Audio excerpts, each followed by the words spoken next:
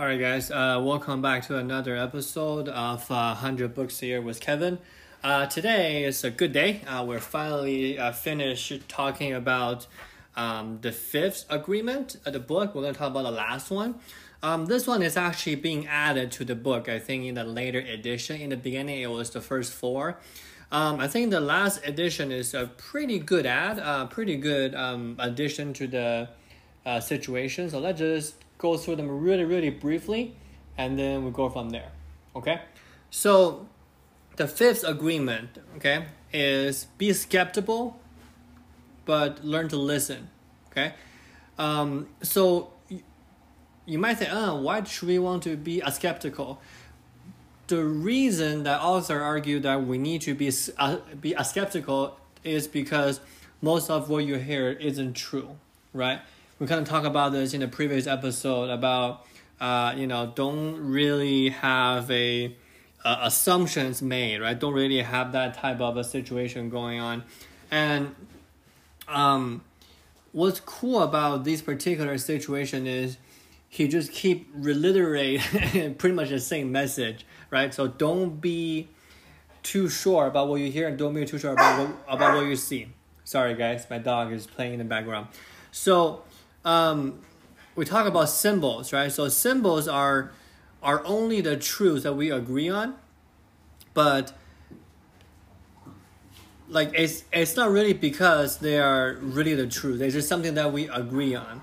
I think that kind of takes a little bit forward to what we talked about it before, right? I think there are some situations where there's a universal agreement, but that is usually not the truth.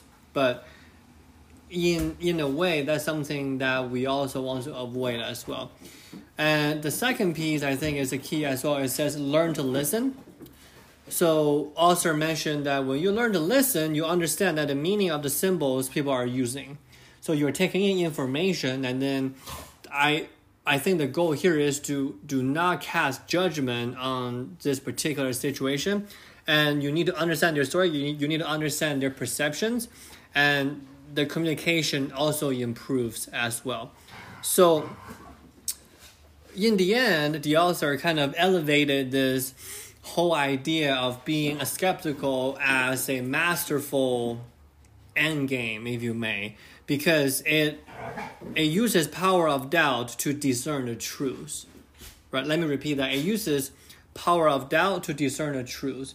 So I guess if you want to wrap up the fifth agreement, right, all five of them is to really, if I want to just narrow them down a little bit, is to really have a sense of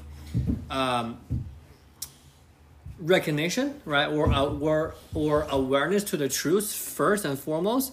And after that, we really want to be thinking about is, okay, we need to make sure that we are skeptical of our outputs, of the information coming in, and most importantly, we need to listen to other people as well.